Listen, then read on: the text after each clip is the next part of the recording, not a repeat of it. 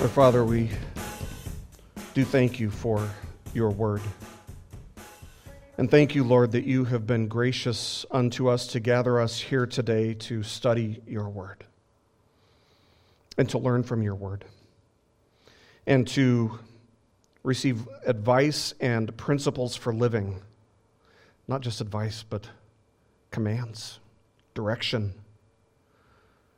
And so we pray, Lord, that by the power of the Spirit working in us, that your word would have effect in our lives, that we would grow in our understanding of you, but also grow in the likeness of Christ, and in doing so, that we would grow in our willingness to submit our lives fully to you, under the authority of Christ, for the glory of Christ.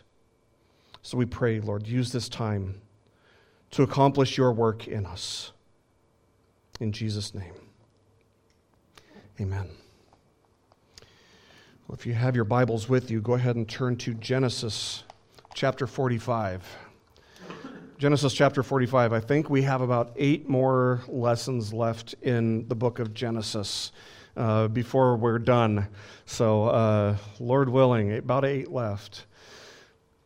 The essence of the Christian life is union. First and foremost, it is union with Christ. It is becoming unified with Him by grace, through faith in Christ. We are united with Him. But secondly, there's a second type of union that is vital to our life in Christ, and that is union with the body of Christ. Union with fellow believers, with what you would call the invisible church, and that is believers, true regenerate Christians from throughout history. There is a union that we have with them. And essential to both is forgiveness. In our union with Christ, we need to be forgiven. We need to be reconciled to God. And in our union with the body of Christ, there will be multiple times when we need to be the ones doing the forgiving. It's been said that one cutting, bitter word given in summer can last all winter. Can anybody attest to that? Oh man, I know that I can. You know, in a world that's filled with fallen, sinful people, every single one of us, just so you know, every single one of us can expect to be sinned against in multiple ways, not only by people outside the body of Christ, but also by people inside the body of Christ. You've probably, if you've been walking with the Lord long enough, you've probably been sinned against by someone who is a member of the invisible church, someone who is an authentic, regenerated Christian. And I often tell people that God's wisdom is often seen in this, that we are united with people who are going to sin against us. And that applies to marriage as well, if you think about it. What a great God, what a wise God would conceive of an institution in which 2 people would dwell together under one roof in very close proximity without killing each other. But no, to the opposite, to the contrary, they would accentuate. They would be a means by which we're sanctified, by which we are grown in our likeness to Christ. Doesn't that sound ridiculous? Put 2 people together and let them serve as a means of sanctification unto one another, and yet that's one of the purposes that marriage serves in God's economy. Now, I obviously wouldn't say that it always works out, unfortunately, because the world is fallen. People sin, and people struggle to forgive. And sometimes people absolutely refuse to forgive. And so divorce happens. I understand that. It's far, far too common, I would argue. But if you live with somebody long enough, they will sin against you. In fact, they'll do it repeatedly. And guess what? You'll also sin against them. Think of it this way. Cosmonaut Valery Ryumin wrote this in his personal diary, which was published in 1980. He said, quote, "All the necessary conditions to perpetuate a murder are met by locking 2 men in a cabin of 18 by 20 feet for 2 months." End quote. So what prevents one from killing the other? There's only one thing that can prevent somebody from being murdered in that situation, and it's the same that would prevent somebody in a marriage from being murdered, I would have to imagine, and that is forgiveness. Forgiveness. The truth is that marriages are destroyed by unforgiveness, and churches are even destroyed by unforgiveness, often because there was some type of offense and there was a failure to adequately or properly or rightly or biblically respond to that offense. In a world that seems like people are always looking for a reason, looking for an excuse to see themselves as being a victim or a justification. People are looking for a justification for taking offense, which is a dangerous trend that we'll be addressing today. You can count on the fact that people are always able to find a reason to be offended, to feel hurt, to feel sinned against. Because everyone has been wronged in some way or another. And sometimes that's intentional, and sometimes it's completely accidental. Either way, the question is this: what are you going to do about it when you are sinned against? What are you going to do about it? Some people will do everything within their power to keep their wounds as open and as fresh as they were the day that the proverbial knife was thrust into their hearts. Some people will sit and simmer as toxic and embittered people who are unwilling to forgive. And as time passes, the more time passes, the more angry they become, and their expectations of what would be necessary for reconciliation become less and less reasonable. And so they essentially condemn themselves to a life without the blessing of experiencing forgiveness. That is, the blessing of being able to forgive somebody else. So they shackle themselves to the offenses that were perpetuated against them. Anyone who is truly a victim of being sinned against or injustice and struggles to forgive as a result has a lot to learn from the story of Joseph. Joseph was absolutely hated by his brothers just several chapters back, who sold him into slavery in Egypt at a very young age. He was still a young man. And while a slave in Egypt, he became the head servant in the house of a powerful man named Potiphar. That is, until Mrs. Potiphar falsely accused him of trying to get a little bit too fresh with her. And at that point, Joseph was thrown into prison. It was injustice. And he was not only thrown into prison, but he was thrown into prison for years. And while in prison, he met two people. He met the royal baker and the royal cupbearer of Pharaoh. And he interpreted a dream for both of them. The one for the cupbearer gave the cupbearer hope. And Joseph's only plea for the cupbearer was to mention him with Pharaoh so that he could be released from prison, since he did nothing to even deserve to be there. But the cupbearer forgot about him. And so Joseph was stuck in prison for an extended stay, until one day Pharaoh had two dreams that none of his wisest men were able to make even the smallest amount of sense over. And suddenly the cupbearer remembered this guy Joseph, who had interpreted this dream for him while he was in prison. And so Joseph gets called before Pharaoh, and he tells Pharaoh that Pharaoh's dreams were a foretelling of this great famine that was coming, which would be preceded by 7 years of prosperity. There would be 7 years of prosperity followed by 7 years of famine. And on the spot, Joseph devises this strategy for adequately preparing for the famine during the years of prosperity. And Joseph was then promoted to second in command, viceroy of Egypt, second only to Pharaoh.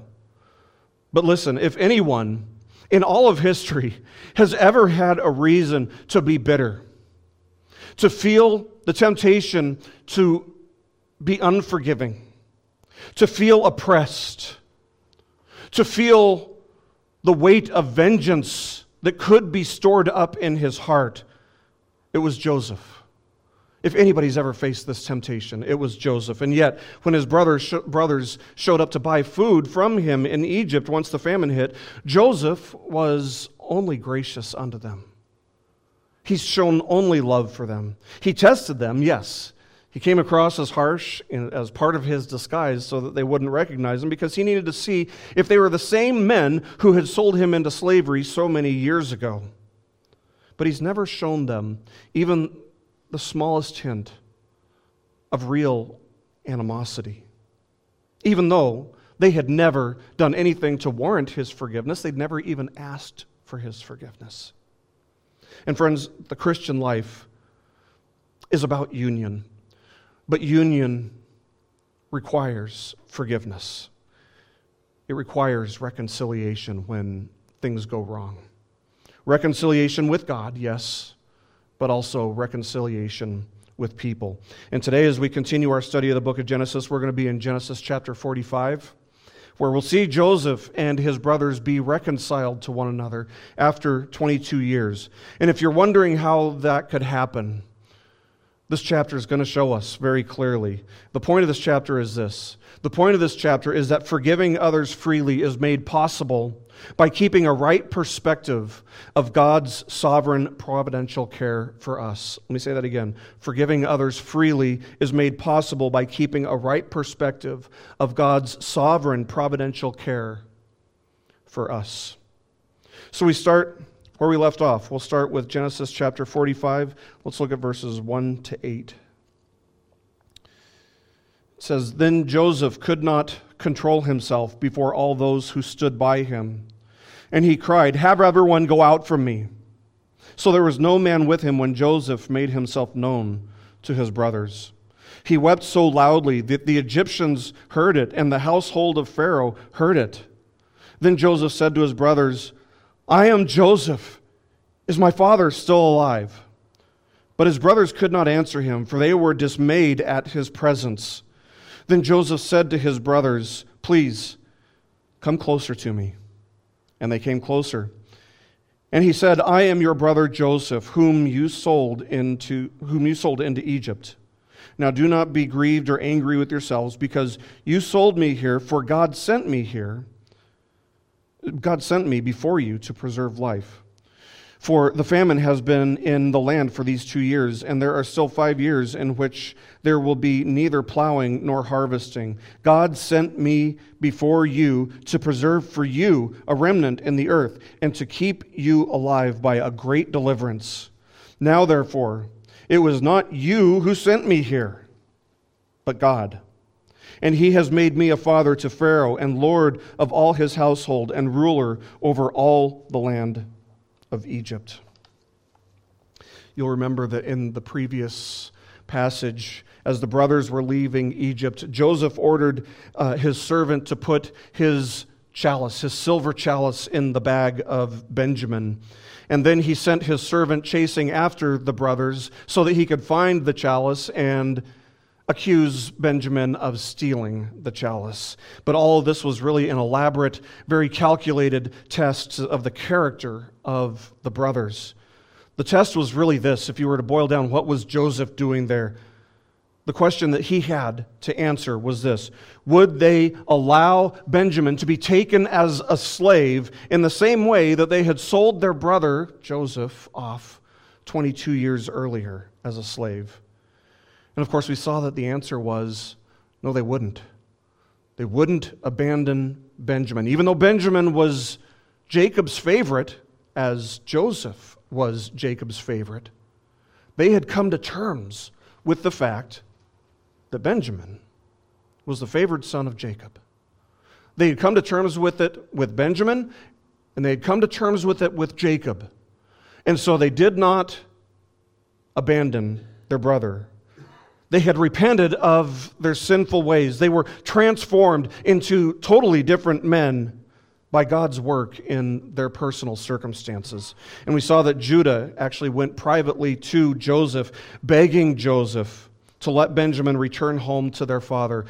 He also offered to be Benjamin's substitute, that he would stay as a slave instead of Benjamin. Benjamin was their father's favorite son, and Jacob would die of grief if they came home without Benjamin.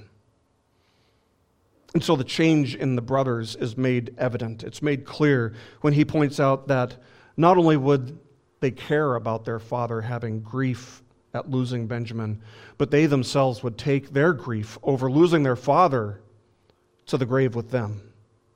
And so after hearing Judah's pleas and seeing how profoundly God's work in the lives of the brothers had changed them, had transformed them into these selfless men, he gave orders for all of his servants to leave the room. And it's undoubtedly an order that's given with great emotion. Chapter 44 ended at an emotional peak, and the emotional peak extends into chapter 45. He gives this order, and it's undoubtedly charged with emotion. And the brothers are just standing there, wondering what's going on. Is he angry? Is he full of rage? What is this emotion that's overflowing in this viceroy who holds our lives in his hands? The brothers can't tell exactly what's going on, and so they sit in silent fear in the presence of this muscular, powerful, and emotionally charged leader of Egypt. And so we can imagine that in their minds, they're probably preparing themselves for the worst, as they have in every other situation that's led up to this situation. We can imagine, and it would be justified for them to be absolutely terrified at this point, to be left alone in the room with this Egyptian lord. And as the room empties out, Joseph just starts wailing in front of them. He's weeping with such power, with so much emotion that his cries, all the Egyptians are hearing him. All the Egyptians in proximity are hearing him, including all of Pharaoh's household. They hear these screams, these wailing screams coming from Joseph's quarters. And what do the brothers do? They just kind of look at each other. They're perplexed. They're confused. But they don't say a word. But you can imagine they're wondering, what's going on? They're looking at each other like, what is he doing? And then they get absolutely rocked by what Joseph says to them. He finally cries out to them, I am Joseph. Is my father still alive? Which is a weird question to ask, isn't it? Because he's already asked that question. In the previous chapter, he asked, how's my father doing? We saw that the question was, does my father have peace? And they said, yeah. He didn't say, does my father? He says, how's your father? But now he's saying, is my father still alive? And we're told that the brothers are still in such dismay that they can't even speak. They say that there are two reactions when a person feels threatened, fight or flight, right? Everybody's heard that? It's not true. There are actually at least three. You can fight, you can flight, or you can freeze. And people do. People are sometimes like a deer in headlights when they feel threatened. And that is the response of the brothers. They freeze. They're absolutely frozen. They don't know what to do. They're absolutely terrified. But they don't move. They don't fight. They don't flight. They freeze. This is the brother that they had plotted to kill. This is the brother that instead they had taken 20 pieces of silver for 22 years ago. And this brother that they had so greatly sinned against now has their lives in his hand. And through the tears, through all the emotion, Joseph can see that his brothers, they're not quite scared to death, but they're 99% of the way there. And so he calls them to come near to him. And as they draw near to him, he assures them that they don't need to be fearful, and they don't need to be angry with themselves about what they had done. Why not? Because Joseph has a perspective that we must learn from. Joseph has this perspective. He has this faith in God and an understanding that God is both good and sovereign. And so this understanding of God enables him to forgive his brothers freely before they've even asked for forgiveness. Joseph understood that all along it was God. He understood that all along that his life was ultimately in God's hands, not in his brothers' hands, not even in his own hands. That it was God who held Joseph and the events of Joseph's life in his hands, and that it was God who sent him down to Egypt in order to preserve the lives of his brothers and the members of his family. This was all God's good, sovereign providence unto his people, and Joseph understood that even though there was this great wrong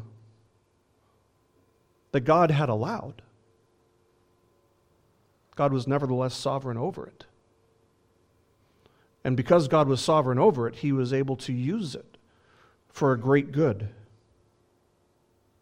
That is a wonderful, wonderful perspective of God to have. He's been so greatly wronged by these guys. There's nothing in the world that they can do to make it up to him. What do you do to compensate somebody for 20 years of being in Egypt, of being in a foreign land? What do you do? How do you apologize for that?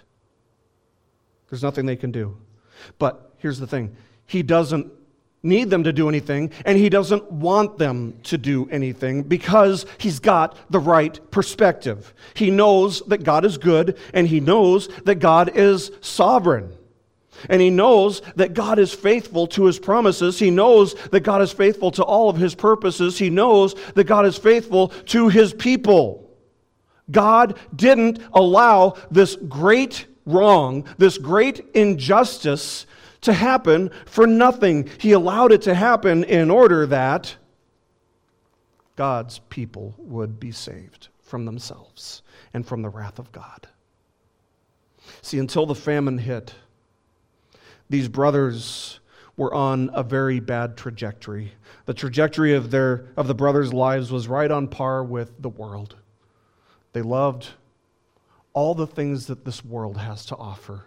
All the sensuality, all the power, all the riches, everything that the world has to offer. Before the famine hit, that's what these brothers were living for. They were not a group of godly people. Their hearts were far from God. In fact, God was the furthest thing from their hearts and their minds. They did not love God. They did not worship God. They did not serve God. They didn't want God. And yet, God had promised all the way back in Genesis chapter 3, verse 15, that he would send a Redeemer. And he promised Abraham that this promised seed, this blessed Redeemer, would come through Abraham's line. God needed, therefore, to preserve Abraham's line. Who makes all this happen? On the surface, it looks like the brothers, doesn't it? But it's God. God is the one who makes all of this happen. He's the one who caused the famine.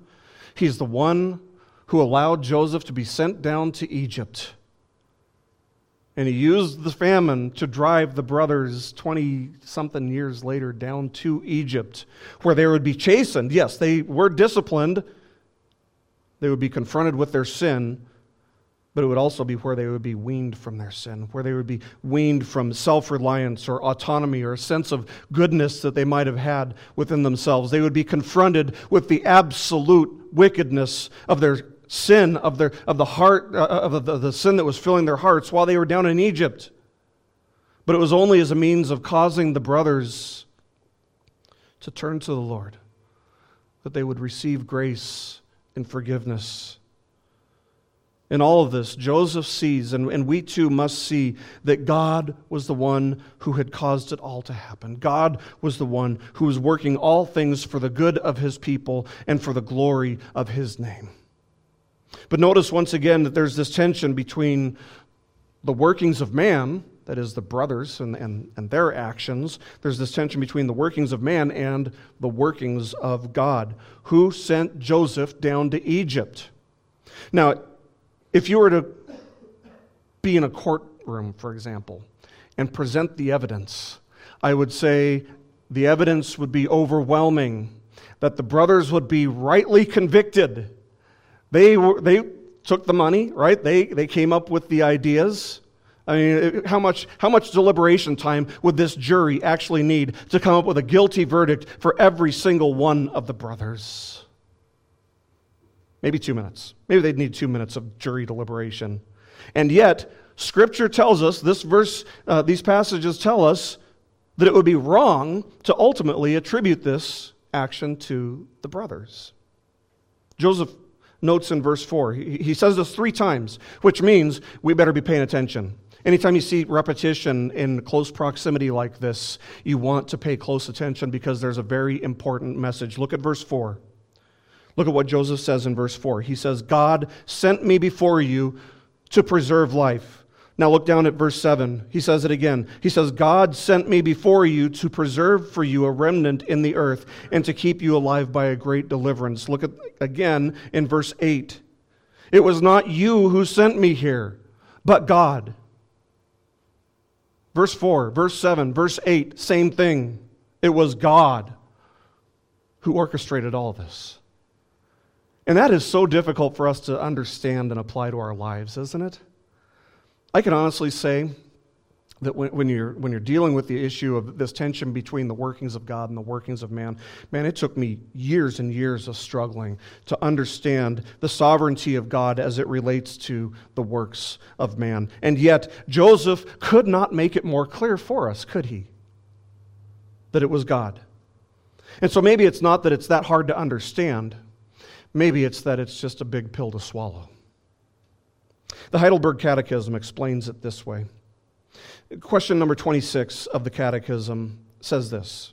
It poses a question and then it gives us the answers. So let me read the question to you and then I'll read the answer to you. The question is, what do you believe when you say, I believe in God the Father Almighty, creator of heaven and earth? Does everybody here believe that? Could you say that about God?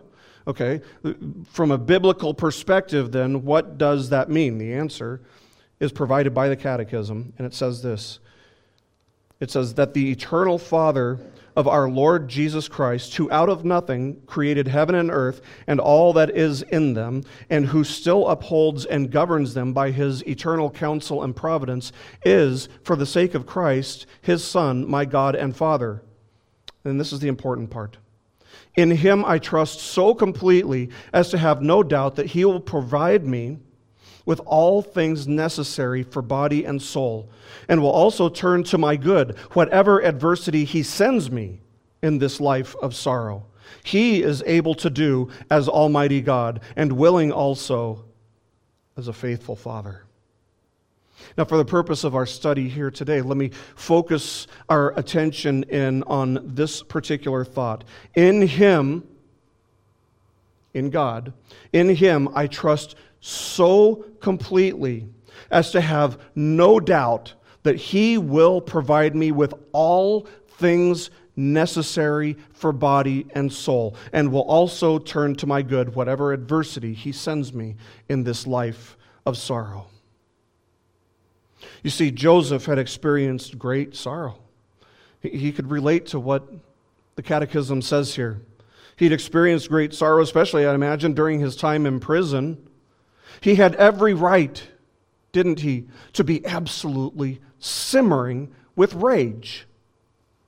Who could deny that?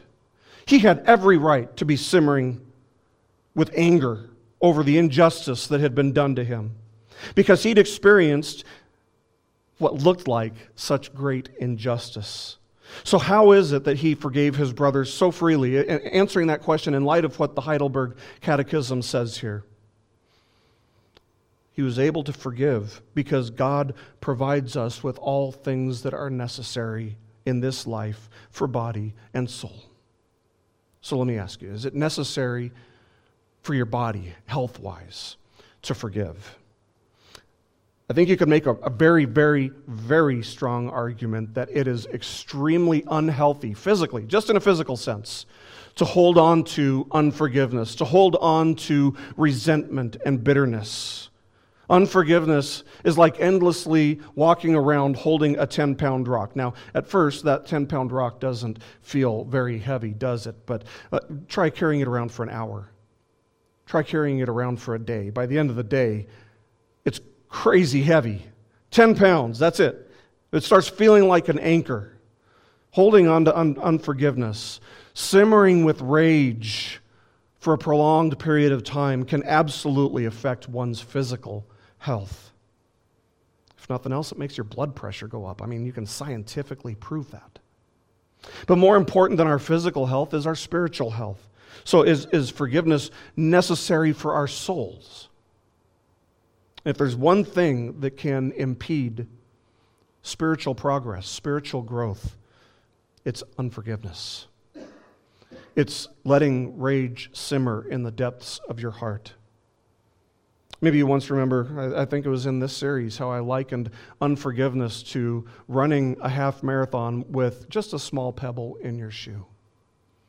And the kind of damage that even the smallest and smoothest pebble would do to your foot over the course of 13.1 miles is huge. This one little pebble is all it would take. Could do all kinds of damage. God gave Joseph everything that he needed for his body and soul. Everything that he needed, all the strength, all the wisdom he needed to put down that 10-pound rock or to get the proverbial pebble out of his shoe. First, God gave Joseph the dreams that his family would one day bow down before him, a foretaste of the fact that God had a definite purpose for Joseph's life. But then God also allowed Joseph to have this front row seat in which God would actually use Joseph to effect a transformation, a deep heart transformation of his brothers right in front of him. Front row seat. He got to witness it. Joseph understood the way that God's goodness and sovereignty worked together. He understood that while it might have seemed on the surface, it might have very much appeared that his brothers sent him down to Egypt, it was actually God who did it. There was no conflict in Joseph's mind. There was no tension in Joseph's mind between man's evil actions and God's sovereign ordering of all things for his glory and for the good of his people. Consider what the Proverbs say. Proverbs chapter 16, verse 9. The mind of man plans his way, but the Lord directs his steps. Or how about this one? Proverbs 20:24. Man's steps are ordained by the Lord. How then can man understand his way?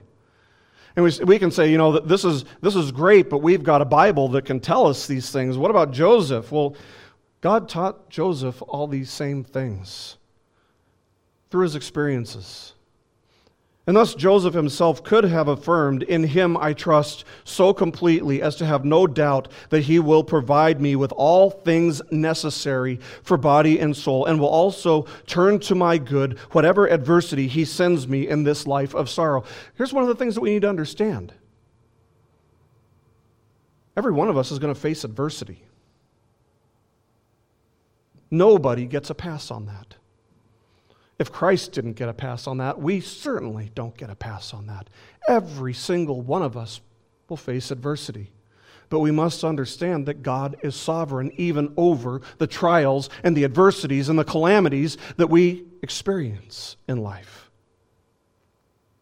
So that said, let me move on to question number 27 of the Heidelberg Catechism. It asks the question, what do you understand by the providence of God? Since the previous question and answer had told us we trust in the providence of God, what do you understand by the providence of God? In other words, it asks essentially, what do you mean when you say that you believe that God provides you everything necessary for your body and for your soul? And the answer again is very simple and biblical. It says God's providence is his almighty and ever-present power, whereby, as with his hand, he still upholds heaven and earth and all creatures, and so governs them, that leaf and blade, rain and drought, fruitful and barren years, food and drink, health and sickness, riches and poverty, indeed all things, come not by chance, but by his fatherly hand. Not his hand as a judge who condemns, but as a father who loves. Our God is a God who governs all things. And Joseph clearly came to understand that through his circumstances. If he hadn't come to understand these things, the trajectory of the brothers would have remained the same. They would have remained worldly, destined for hell. It was the grace and the providence of God that sent Joseph to Egypt. It was the grace and the providence of God that caused the famine. It was the grace and the providence of God that the brothers repented and grew in faith and godliness, and that Joseph was there to witness it all. So how did Joseph forgive them so freely? Because Joseph was not ignorant of God's ways or God's promises. If you see who God is, as Joseph was able to see who God was, and if you love the way that God has this deep love for sinners who have only rebelled against him, as Joseph saw the way that God has this love for sinners, then you can forgive. Because you understand that if God can forgive you, he can effect forgiveness in you toward others. In our day and age, forgiveness is not trending favorably. It's not the in thing right now. In fact, I would say the exact opposite of forgiveness is what is culturally in vogue right now, as America and the West experience what I can only describe as this totally irrational quest for victimization. I don't know what else to call it. It is a quest for victimization. That is, people are being encouraged to see themselves as victims. How so? Well, there's this movement called intersectionality. And maybe you're not familiar with what intersectionality is, but you will recognize the things that it promotes when I describe it. If you go to dictionary.com and look up the word intersectionality, this is the definition you'll get. It's defined first as this, quote, the theory that the overlap of various social identities as race, gender, sexuality, and class contributes to the specific type of systemic oppression and discrimination experienced by an individual. The second definition is a little bit more succinct, maybe a little bit easier to understand. The second definition is, quote, the oppression and discrimination resulting from the overlap of an individual's various social identities. Some of you guys starting to recognize that? So how do we see this playing out in our culture right now? Radical feminism. Women are oppressed, they say. What about racism? Yeah, that too. It's creating all kinds of racial tension. What about the whole pride movement? Yep, that too. What about this growing animosity toward Christianity? It's hard to miss. See, intersectionality encourages us to base our identity on our social attributes, to base the identities of ourselves on our social attributes and the identity of everybody else on their social attributes as well. And so what it does is it breaks classes down to degrees in which a person has been victimized, degrees in which a person has been oppressed. And the majority class becomes the oppressor. And so this involves making these broad, very general, overly general generalizations. For example, it assumes that all people from one class become oppressors, and that's their common experience. And it assumes that all people of a different class have become the oppressed, and everybody here has the same exact experience. But this explains why the worst thing to be in our day and age is to be a straight, heterosexual, male Christian. I'll add one more, and have no hair. Talk about oppression. That's why. That's why, because that's the majority class. And so, the majority class is the oppressor, according to intersectionality.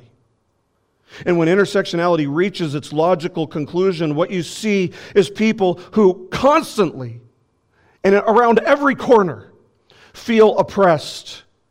And so they're holding on to resentment, they're holding on to bitterness, they're letting it fester, they're holding on to unforgiveness. Intersectionality is completely opposed, diametrically opposed to the idea of freely forgiving somebody. It's aimed at storing up vengeance instead. It's aimed at shaming anyone who has done you wrong, taking justice into your own hands. And so you get ridiculous things like one well-known theologian saying that his white brothers and sisters need to acknowledge that their parents were the ones who killed Martin Luther King Jr., even though my parents didn't know Martin Luther King Jr., much less get close to him. But they were part of the system. And so we need, in his opinion, in this prominent theologian's opinion, we need to repent of being white. These are not biblical categories. This guy has a loud voice in the evangelical world. But these aren't even biblical categories. I mean, what would it even look like for me to repent of being white? At what point would my repentance be enough? I don't even know what that would look like. These are not biblical values. This is a worldly philosophy that is rooted firmly in Marxism, which is an atheistic worldview, and ultimately promotes the very antithesis of forgiving freely. It encourages someone to base their identity on the degree to which they have been a victim or to which they have been oppressed. And so it promotes class warfare, not forgiveness. And this is the system that leads one doctor, I saw in a documentary just a couple weeks ago, to say that the milk industry is guilty of participating in systematic racism. The milk industry. It's why there's so much tension in our culture right now. Gender tension, racial tension, all kinds of tension, because everybody is focusing on the injustices, and they're digging up all the injustices that they may have buried in their lives at some point. Joseph teaches us so much about the beauty and the necessity of forgiveness and the means that God has provided, which enable us to not only forgive, but to do so freely, without conditions and without stipulations. Whatever your portion in life may be, friends, God is sovereign over it. It's what God has ordained. And I know that every single one of us has sustained injustices, every single one of us, no exceptions. We've all been sinned against. We've all experienced some type of injustice. But we're also taught by our Lord how to pray. And one of the things when the disciples asked him this question, how should we pray? He said this, forgive us of our trespasses. How completely? As we forgive those who trespass against us. And if the degree to which we forgive our debts, those who have sinned against us, if the degree to which we forgive reflects how much God forgives us, then Joseph was forgiven greatly by God. Do you see that? Because he's forgiven his brothers completely and freely. Let's continue, verses 9 to 15. This is a rich passage. I wanted to get the whole chapter out today, but it wasn't going to happen. Verses 9 to 15. Joseph continues. He says, hurry up and go to my father and say to him, thus says your son Joseph, God has made me Lord of all Egypt. Come down to me, do not delay. You shall live in the land of Goshen, and you shall be near me, you and your children and your children's children and your flocks and your herds and all that you have. There I will also provide for you. For there are still 5 years of famine to come. And you and your household and all that you have would be impoverished. Behold, your eyes see, and the eyes of my brother Benjamin see, that it is my mouth which is speaking to you. Now, you must tell my father of all my splendor in Egypt, and all that you have seen, and you must hurry and bring my father down here. Then he fell on his brother Benjamin's neck and wept, and Benjamin wept on his neck. He kissed all his brothers, and wept on them. And afterward his brothers talked with him. So Joseph sends the brothers back to Canaan to retrieve Jacob, their father. And they're to tell Jacob what has become of Joseph. All Jacob knows is what the brothers have told him, and that is that he was devoured by some type of wild animal. But they're supposed to go back and tell him he's down in Egypt. and they will come back and that they will dwell in the land of Goshen, which is near Joseph. There, Joseph can bless them. There, Joseph, while they're near to him, can provide for them through the rest of the famine, which still has 5 years to go. We should understand that Goshen was located in the eastern Nile Delta, which would have been a place where the land was still sort of fertile. It would have been a good place. It would have been a place that in normal climates would be very fertile. As one commentator notes, quote, "The picture of Joseph is a picture of restoration, not just the restoration of the good fortune of Jacob, but as a picture, the restoration of the blessing that was promised through the offspring of Jacob." So Jacob hugs his brother. It says he falls on Benjamin's neck and weeps on his neck. He grabs him and he embraces him and he kisses his brother. He kisses all of his brothers. He could have allowed all this bitterness that he justifiably could have had to fester, and it would have completely destroyed him, and it would have completely destroyed the family. But instead, he forgives the ones who had treated him so unjustly, and he forgives them freely. They still haven't apologized, but they didn't need to. The process of reconciliation is complete. And in that, God is glorified. There's no guilt, there's no shame, there's no condemnation, there's no hostility, there's no animosity. There's only love and forgiveness and sweet, blessed union. The idea is that the brothers are more than forgiven here. Joseph not only forgives them, but he promises to continue blessing them and providing for them into the future. And really, in a sense, this is all a foreshadowing of the grace and forgiveness and blessed union that we have with God through Christ, isn't it? James Boyce was a great preacher of yesteryear. He outlines 4 parallels between the way that Joseph forgave his brothers and the way that Christ forgives us. The first is that Joseph knew his brothers before they knew him.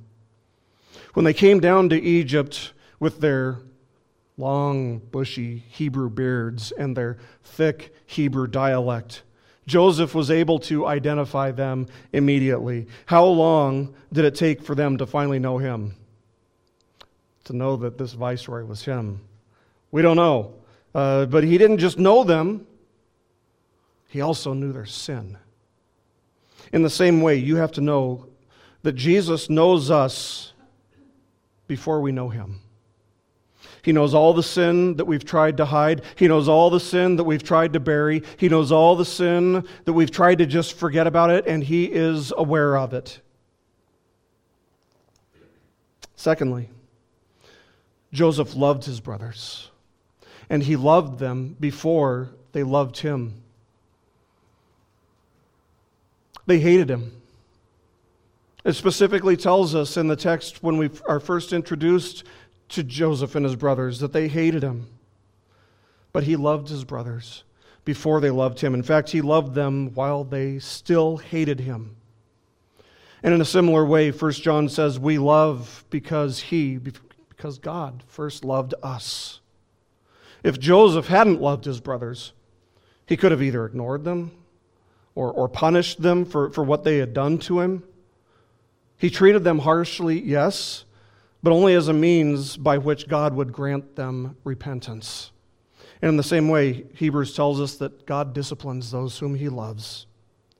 So learn from Joseph's example that God uses discipline and God will use harsh trials and circumstances to express his fatherly care for us, because those things are intended to turn us from our sin and toward his grace in Christ Jesus. Third, Joseph saved them before they were even aware of the fact that they were being saved or what they were being saved from. They had no idea how long the famine was going to go. Joseph did, though. If God has saved you, if God has poured out his love and his mercy on you, it's because he has ordained your salvation from eternity. The book of Revelation tells us that the book of life, that is the book that lists those who are saved, was written from the foundations of the world. Ephesians chapter 1 tells us that God chose us in Him before the foundation of the world. Fourth and finally, Joseph called his brothers to draw near when they would have rather just run away and run away from him as far as they possibly could if the choice had been theirs to make. He instructed them to come near to him, and they obeyed.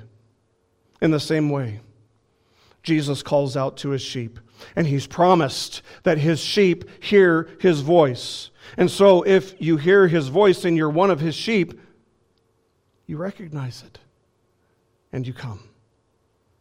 Joseph had every right to judge and condemn his brothers, and in the same way, Jesus had every right to judge and condemn you while you were in your sin, but instead, he calls you near to him. John 10:4 says, "And the sheep follow him because they know his voice." You see, it doesn't matter how wrongly you've been sinned against by someone. You've sinned against someone too. And your sin against that someone was unimaginably greater than the greatest sin that anyone has ever sinned against you or committed against you. We have all sinned against the Lord Jesus Christ, haven't we? We've all sinned in thought, word, and deed, and we've all done so not only willfully, but repeatedly. And so the question is, for those who are in Christ, have you been treated unfairly? I mean, fair means reaping what you sow, right? That's what justice is. It's reaping what you sow. Fairness would demand that you pay for all that you have done. But yes, you have been treated unfairly. You've been treated unfairly by God, because while you have done nothing but earn his wrath through your sin, he's made the offer of redemption and complete free forgiveness by grace alone, through faith alone, in Christ alone. How great, how enormous is the forgiveness that God offers through Christ. It is greater than any other. It is greater than any other. Relationships are actually the most important thing in life. And the reason I say that is because the two greatest commandments, to love the Lord your God with all of your heart, soul, mind, and strength, and the second, to love your neighbor as you love yourself. Both of these two commandments involve having right relationships, first toward God, and secondly, toward others. I'll close with this. Paul said God was in Christ reconciling the world to himself, not counting their transgressions, or not counting their trespasses against him. And he has committed to us the word of reconciliation. Therefore, the application of that principle, therefore, we are ambassadors for Christ, as though God were making an appeal through us. We beg you on behalf of Christ, be reconciled to God. 2 Corinthians chapter 5, verses 19 and 20. See, forgiveness is necessary for maintaining relationships. And the way to be forgiven by God is to come in faith to Christ Jesus. In him alone, the forgiveness of God is offered. But here's the thing. If God doesn't count our trespasses against us, what right do we have to hold somebody else's trespasses against them? We don't have the right to do that at all. God has granted us all the things necessary for body and soul, including the strength, wisdom, and conviction to forgive. We can forgive, and we can do so freely because God has given us all that is necessary in his sovereign providence for us to do so. It's made possible by keeping a right perspective of God's sovereign, providential care for and grace toward those who are in Christ Jesus. Let's pray.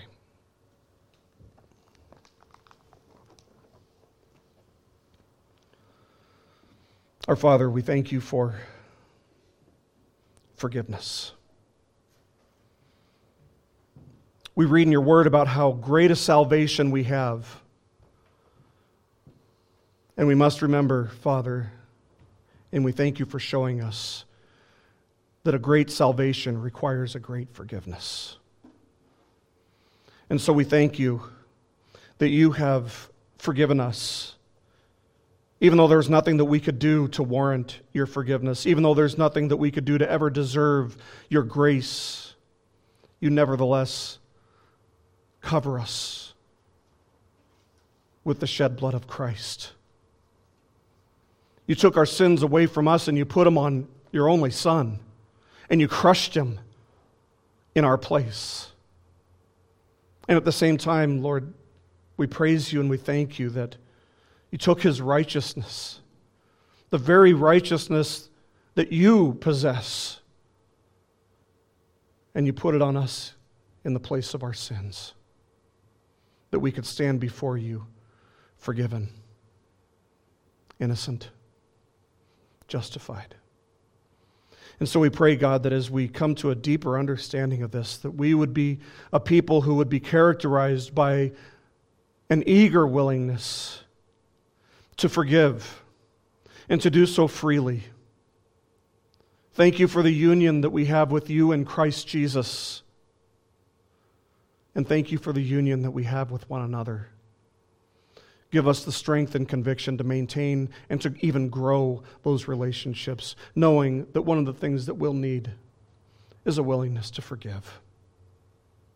And we thank you that everything that we need for that, you have provided. That Christ would be glorified in every aspect of our lives, including forgiving those who sin against us. So teach us, Lord, to walk in your ways, to love your truth, and to obey, that Christ would be glorified and we would be edified. In Jesus' name, amen. This message has been brought to you by BibleStudyPodcasts.org. We are a listener-supported ministry. If this is your first time listening to us, we thank you so much for joining us and we ask nothing further from you. But if this is a ministry that you rely on for regular spiritual teaching, we do depend on your financial support to keep us going and growing. If you'd like to make a donation to BibleStudyPodcasts.org to keep us going and reaching thousands of people around the world, you can go to our website, BibleStudyPodcasts.org, and you can make a donation on the right-hand side by clicking on the support box. Again, we do rely on your support, and we thank you so much for your financial participation in this ministry, which enables us to continue in our mission of teaching timeless truths in these truthless times. God bless you. Thank you so much for listening today, and keep growing closer to Jesus. Take me deeper.